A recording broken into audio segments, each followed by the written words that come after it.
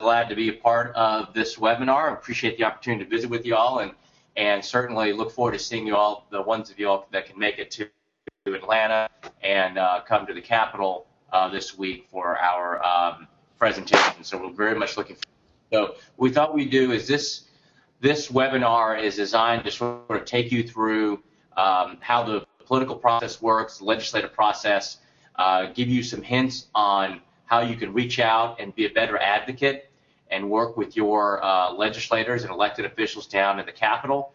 So with that, I'll go ahead and kind of go through a few slides we've prepared for you about things that we think you might have an interest in. So, we talk about what is grassroots advocacy. It's building relationships with lawmakers and putting a human face on your legislative interests, compelling personal stories, influencing outcomes, strength in numbers. So, generally speaking, if you think about the General Assembly and you think about legislators, there are 180 members of the House of Representatives and 56 senators. And even though Georgia is a very big state, we're the 6th largest state in the country with a little over 10 million people. If you think about who actually gets involved in the political process, it's a very small number. Out of a typical House member will represent something between 55,000 and 60,000 people, and a senator will represent between 170 and 175,000 people. So it sounds like a lot still, but if you break it down to who actually turns out and votes, who goes to the polls, a very small number of people. So in a House district with 55,000 people, probably only 35,000 of them are actually eligible to vote, of which only about 60% are registered to vote. And if you look at the actual turnout in primaries, and just to give you an idea, you probably don't even realize it, but we have a primary coming up May the 24th, which every member of the General Assembly is facing re-election. If you look at the actual turnout in those primaries in May, you're probably talking about less than 20% of that number of registered voters. So you're talking about a very, very small number of people. So if they can meet someone who lives in his or her district, these legislators are very much influenced by those individuals, because if you bother to come down to the Capitol, shake their hand, tell them who you are, tell them about what your interests are, it's a very meaningful thing. So if you think about in terms of influencing the outcome of the political process, you can do actually a lot, and people don't think one vote matters, but it really does, especially in terms of advocacy. So we talk about making a difference and the power of the constituency, and I've sort of alluded to that with the numbers of people who turn out. So it's very, very important that we participate in this process, and the good news is not many people do, and so by doing what we're doing is being a member of AIA, attending the day at the Capitol, coming down there, meeting your legislator, and participating in the PAC process, which we'll talk about later, it all has a huge, huge effect. So a little bit about, I'm sure you've all seen the cartoon, how a bill becomes a law. Well, in Georgia, the process is very, very similar to the federal process. A bill in the General Assembly, we only meet 40 legislative days a year. Our session always begins the second Monday in January, and they meet for 40 days. Doesn't mean 40 consecutive days. It means 40 days that they actually call into session. So this year, our session began in January, but it will end March the 24th. And much like the way a bill becomes a law at the federal level, a legislator, any one of the 180 House members or 56 senators can introduce a bill. The bill has to be read what they call 3 times. At the first reading, the bill is recommended to a committee. That committee has various internal processes. Some committees have subcommittees, but generally speaking, the bill is debated, and if the bill is passed out favorably out of that committee, it'll move on to the Rules Committee, and at that point, it will either move to the floor of the House or the Senate for debate, and if it passes one chamber, it'll go to the other chamber. We have a requirement in Georgia that a bill must have passed at least one chamber by the 30th legislative day. This year, that day falls on February the 29th. We call that crossover day. So you kind of see this slow buildup where the first 2 weeks are very slow during the session, maybe 3 weeks, 4 weeks that we're in. We're at day 21 on tomorrow. To give you a sense, we've got 9 days to pass a bill out of one chamber or the other. But as we get close to that 30th day, you see a real frenzy as everyone realizes they're coming up against a deadline. It's no different than when you were in school or you have a work deadline. You tend to sort of push things off to the last minute, and then you have a flurry of activity to try to get things done as the deadline hits. The bill passes one chamber or the other, and then passes the second chamber, and it doesn't have any changes. It then moves on to the governor for his signature. In Georgia, the governor doesn't have what they have at the federal level. The president has what they call a pocket veto. The governor has 40 days from the end of the legislative session, which is called sine die. During that period, the governor can either sign a bill, or if he takes no action, the bill automatically becomes law, so the governor doesn't have a pocket veto. This governor has been, unlike the previous governor, hasn't used the veto pen very often, and generally will sign most bills that are passed by the General Assembly, with the exception of bills that the governor deems unconstitutional or has inherent problems. Sometimes they actually pass a bill out of the General Assembly and they realize they've made some type of an error, and they actually will request the bill to be vetoed by the governor. So those are the types of things that go on during that 40-day veto period. And I can see, by the way, on my screen if you ask any questions, and what I thought we'd do is go through the presentation. And so if you want to go ahead and start typing questions now, or if you have any questions, you can go ahead and queue them up, and that way I can kind of think through some of the parts of this presentation that I need to maybe fill in a little bit. We talk about tips for success, and you think about what the mission statement is for AIA. Your AIA is your trade association. It is, I believe there's something around the number of 2,000 members, so it's a very strong trade association. You have lots of great members, and participation in the association has a huge impact on what goes down in the Capitol. And we've been working with your AIA leadership for some time, and we've been talking about how we strengthen that voice down in the Capitol, and how we strengthen and leverage your membership. So we certainly are going to keep refining that as we go along in this representation, and we're certainly I think we're having a huge effect. As an example, last year in the 2015 session, there was a bill dealing with public-private partnerships. We were able to insert specific language that was very specific to architects, and out of that legislation was a committee that's going to look at guidelines for developing these projects, and we specifically were allowed to place an architect on that committee, and so we feel like we're having a lot of impact at this juncture, and we hope to have even more as we go forward. So we talk about grassroots and nuts and bolts and how it works, and you have to think about things like, what do you want, who should you ask, how should you ask, and how should you follow up. So those are all great things to sort of think about as we go through this presentation, and some of the bills that we're going to highlight. And we'll talk a little bit about coming down to the Capitol and the actual process of meeting a legislator and how we would set that up. But first, I want to talk about a few bills that we deemed were important and particularly of interest to architects. The first one's House Bill 943, relating to the illegal and void contracts generally, so as to provide additional limitations on indemnification and duty to defend clauses which are void and unenforceable in contracts for engineering and architectural services. And basically what this boils down to is this bill would make it illegal for your potential clients to force you to sign a contract with broad form indemnification. You would still have your normal indemnification that you're familiar with, but what we're seeing is some jurisdictions are requiring architects and engineers to sign contracts with broad form indemnification clauses in them.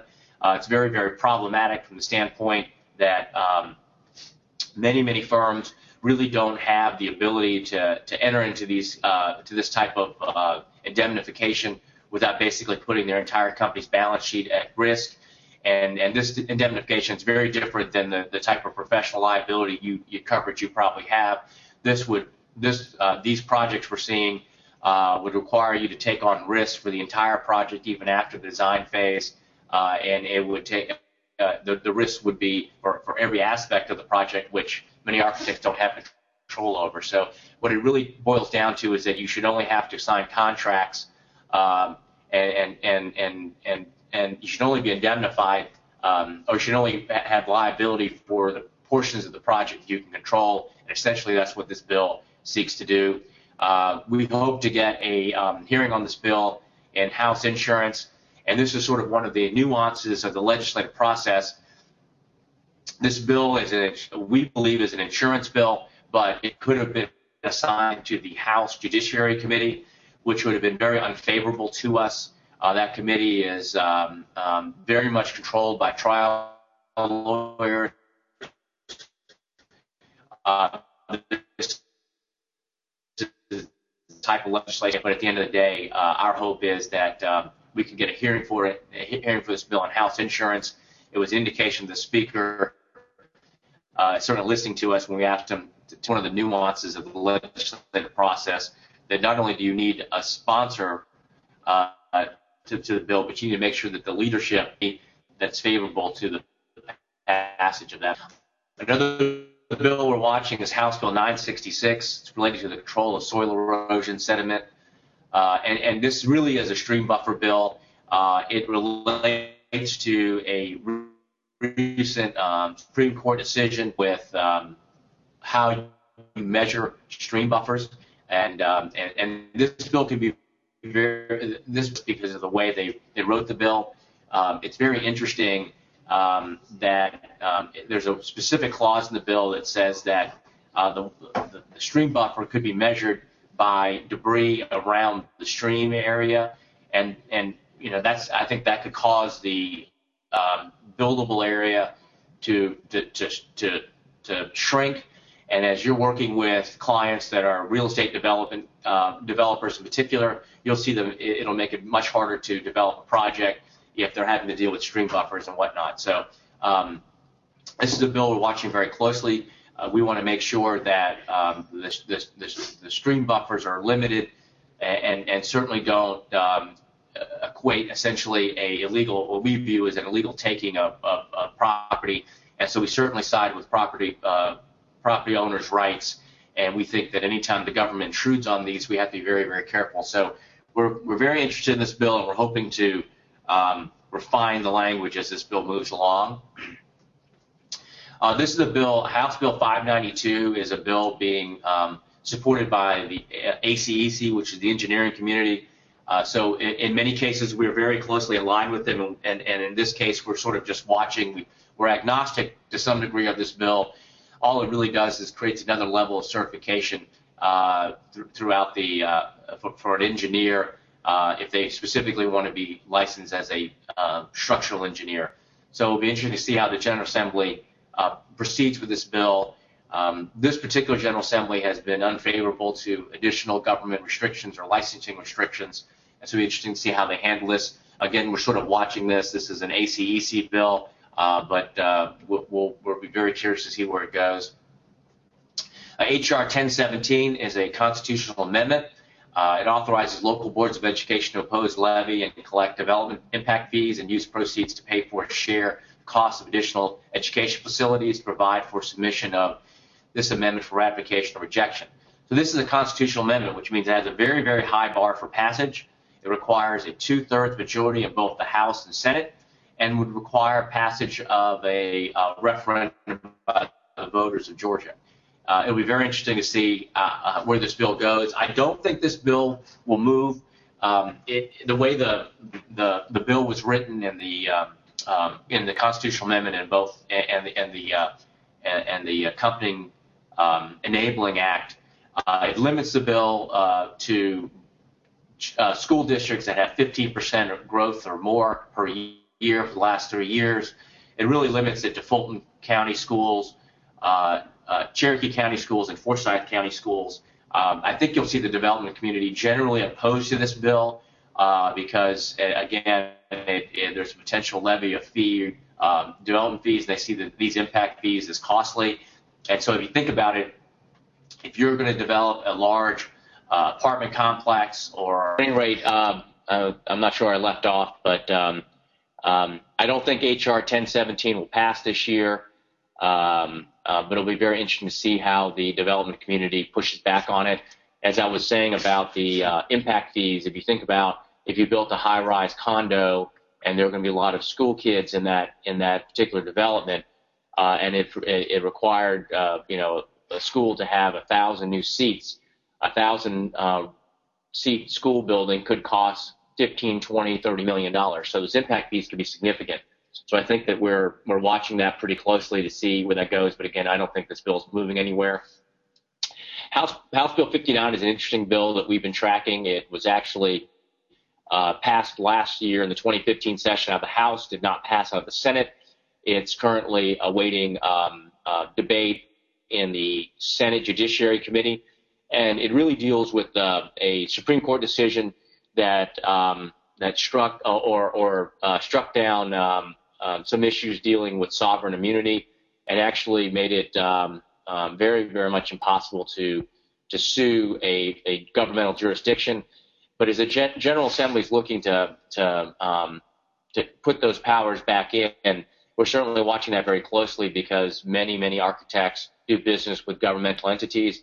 Having sovereign immunity is a powerful tool for those governmental entities, and so we certainly want to watch this bill very closely, and we're going to see where this goes.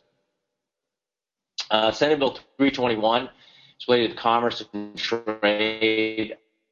State government, respectively so as to protect public disclosure of certain information, to expand additional consumption data, and to change certain provisions related to restrictions on public disclosure of certain customer account information. What this really boils down to is, if many of you were following the sustainability requirements the City of Atlanta put out and came to a conclusion last year, you probably are very familiar with where this bill is going. Essentially, what the City of Atlanta did was it required that the private sector, along with the government sector, produce information on their utility spending, and the purpose of this was so that these private buildings that may not be operating at the most efficient possible levels, all of this data would be exposed. Maybe many of these people in the private sector would want to start to upgrade those facilities, whether it's HVAC changing the exterior, or other things that they may want to do to improve their utility ratings.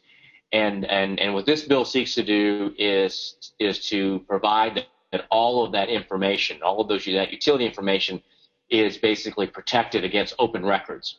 And it's an interesting place for us to be in, because certainly there's a lot of work that can be created for architects as these buildings continue to upgrade their facilities, or even new buildings come online that have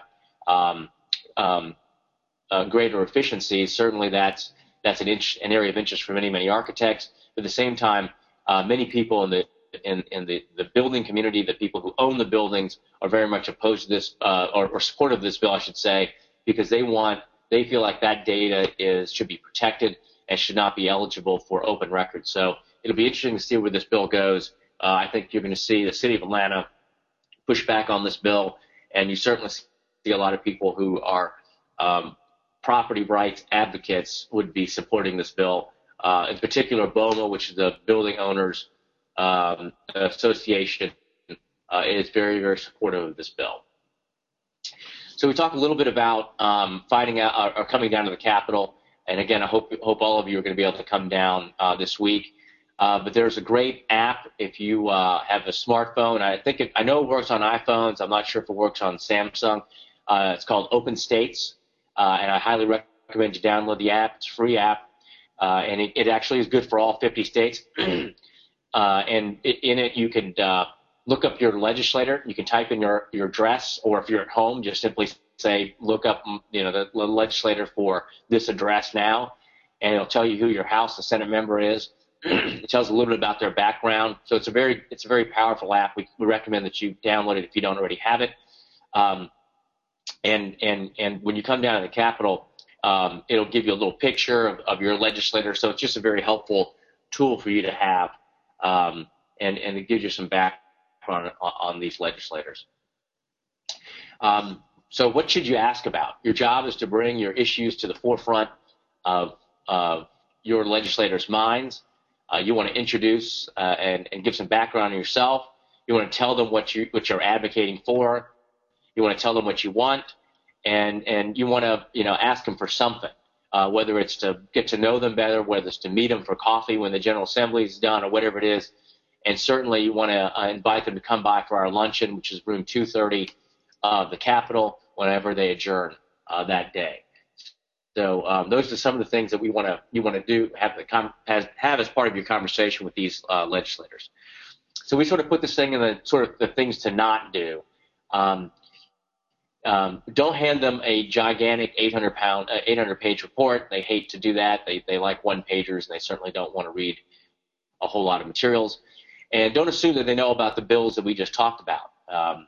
There are 2,000 plus bills introduced in the House and Senate. It's unlikely they're going to know about the details of one bill unless they're one of the sponsors or co-sponsors. Don't say I don't want to have an appointment, but I'll be brief. When you're going in to see these legislators, you don't want to try to barge in. You want to be respectful of their time. You want to make appointments if you can, or schedule something with them when they're not in session. So certainly be respectful. No, I don't really need anything specific. You don't want to waste their time. I mean, even if the specific thing is I want to meet with you after the session because I'm a voter and I want to get to know more about what your issues are, what you stand on several issues. And no, I don't just represent anyone from your district. I just thought I'd be interested in hearing to say they really do care about the voters in their district. So the more you can relate it back to their district, even if you don't necessarily live specifically in the district, but you might live in the same county, you might have a similar interests of them. So try to relate it back to them and their constituency. How should you follow up? Most advocates do not follow up, and that's a big thing that we really, really push for. And we'll talk a little bit about the PAC again with policymakers. And the first thing to do is, come up with a plan for follow-up, whether it's have a business card, whether it's talk about, you want to see them afterwards, get their contact information, and offer to be a resource to them. And you represent a very specific industry with some very specific interests, and so I think they'll be very interested in meeting you, especially if you live in their district. So logistics of getting to the Capitol. The address is 206 Washington Street, and in this PowerPoint there are some parking instructions specific. So I encourage you to look back through it and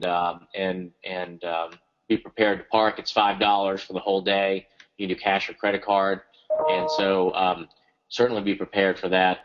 As far as getting messages into your legislators, so during the session they generally go in about 10 a.m. They spend about 30 minutes till 10 to 10:30 doing ceremonial activities.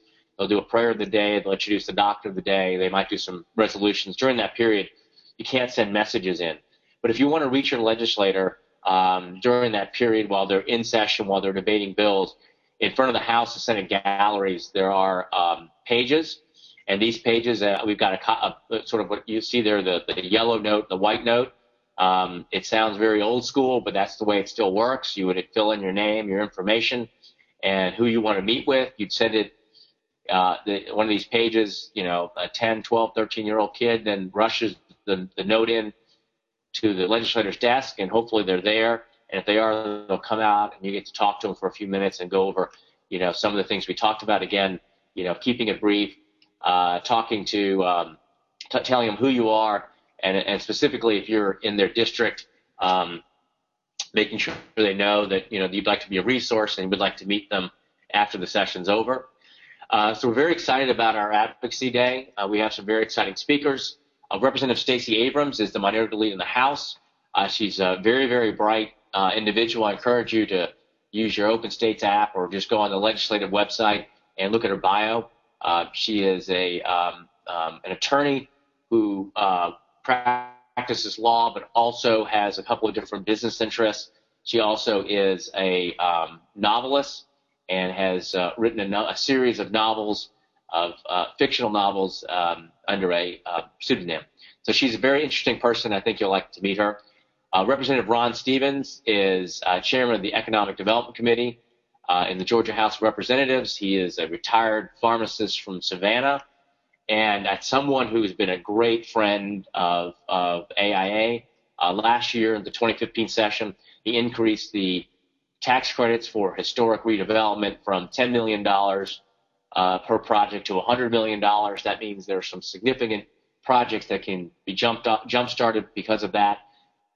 So he'll be able to tell us a little bit about his tax credit and how it can help you jumpstart a project in your area. And then Dwayne Garris, who's a Georgia State Fire Marshal, he's going to update us on some of the latest changes in the fire marshals in the code on that issue, and certainly that has an impact on the way you design projects. As I mentioned, there is several parking decks you can park at to access the Capitol. This website here on our PowerPoint can point you in the right direction. Certainly encourage you to carpool or take MARTA.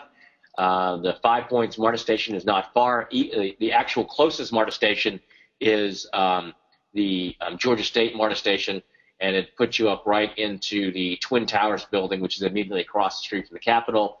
5 Points is probably 3 or 4 blocks away, but depending on how you prefer to use MARTA and you don't want to change lines, it could be a little easier to go. Weather should be better this week, so we're hoping it's not going to be as cold as we had this last week, and so the walk shouldn't be too bad in the Capitol. And then this slide has a more detailed map of the Capitol, and we're meeting in room 230 of the Capitol, which is on the 2nd floor, and it's pretty easy to find. And so this is your team. Again, my name is Don Boley. I'm here with Laura Norton and Jennifer Winkler. We're very proud to have the opportunity to represent you all. We've got our cell phone numbers on this slide, so please feel free to reach out to us, call us, whether it's this week when you're coming down or certainly when the session's over. We've really enjoyed having the opportunity to represent AIA. We've got some interesting issues coming up this session, and we are certainly going to be preparing for the 2017 session after this one ends in March. And the only other thing I wanted to talk about is your political action committee. I've alluded to it a couple of times. It's a great tool for us when we're trying to help out legislators who've been very effective for us, but it's also been great for us to develop relationships. And so Georgia has changed the process for which you can now give. You can now do it through your normal billing process when you sign up for your renewal for membership in AIA, or if you're signing up for the first time. Either way, you can have an opportunity to give to the PAC at that point. So we're very excited about that. Your leadership team, your AIA board, is a very hardworking board. They've done a terrific job in helping, giving us a lot of direction on how to move forward on a lot of different and complicated issues. So with that, I'm glad to turn it over to any questions you all might have. I don't see anything queued up at this point, but I'm certainly glad to go through any questions you might have or talk about any of the specific bills that we discussed.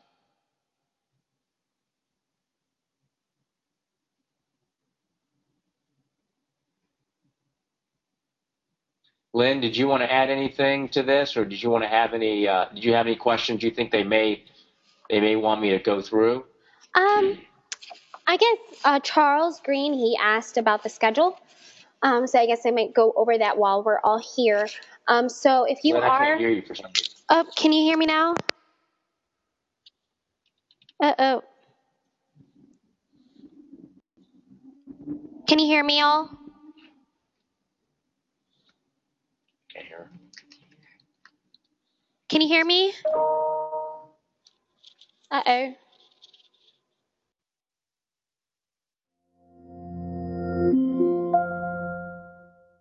Muted.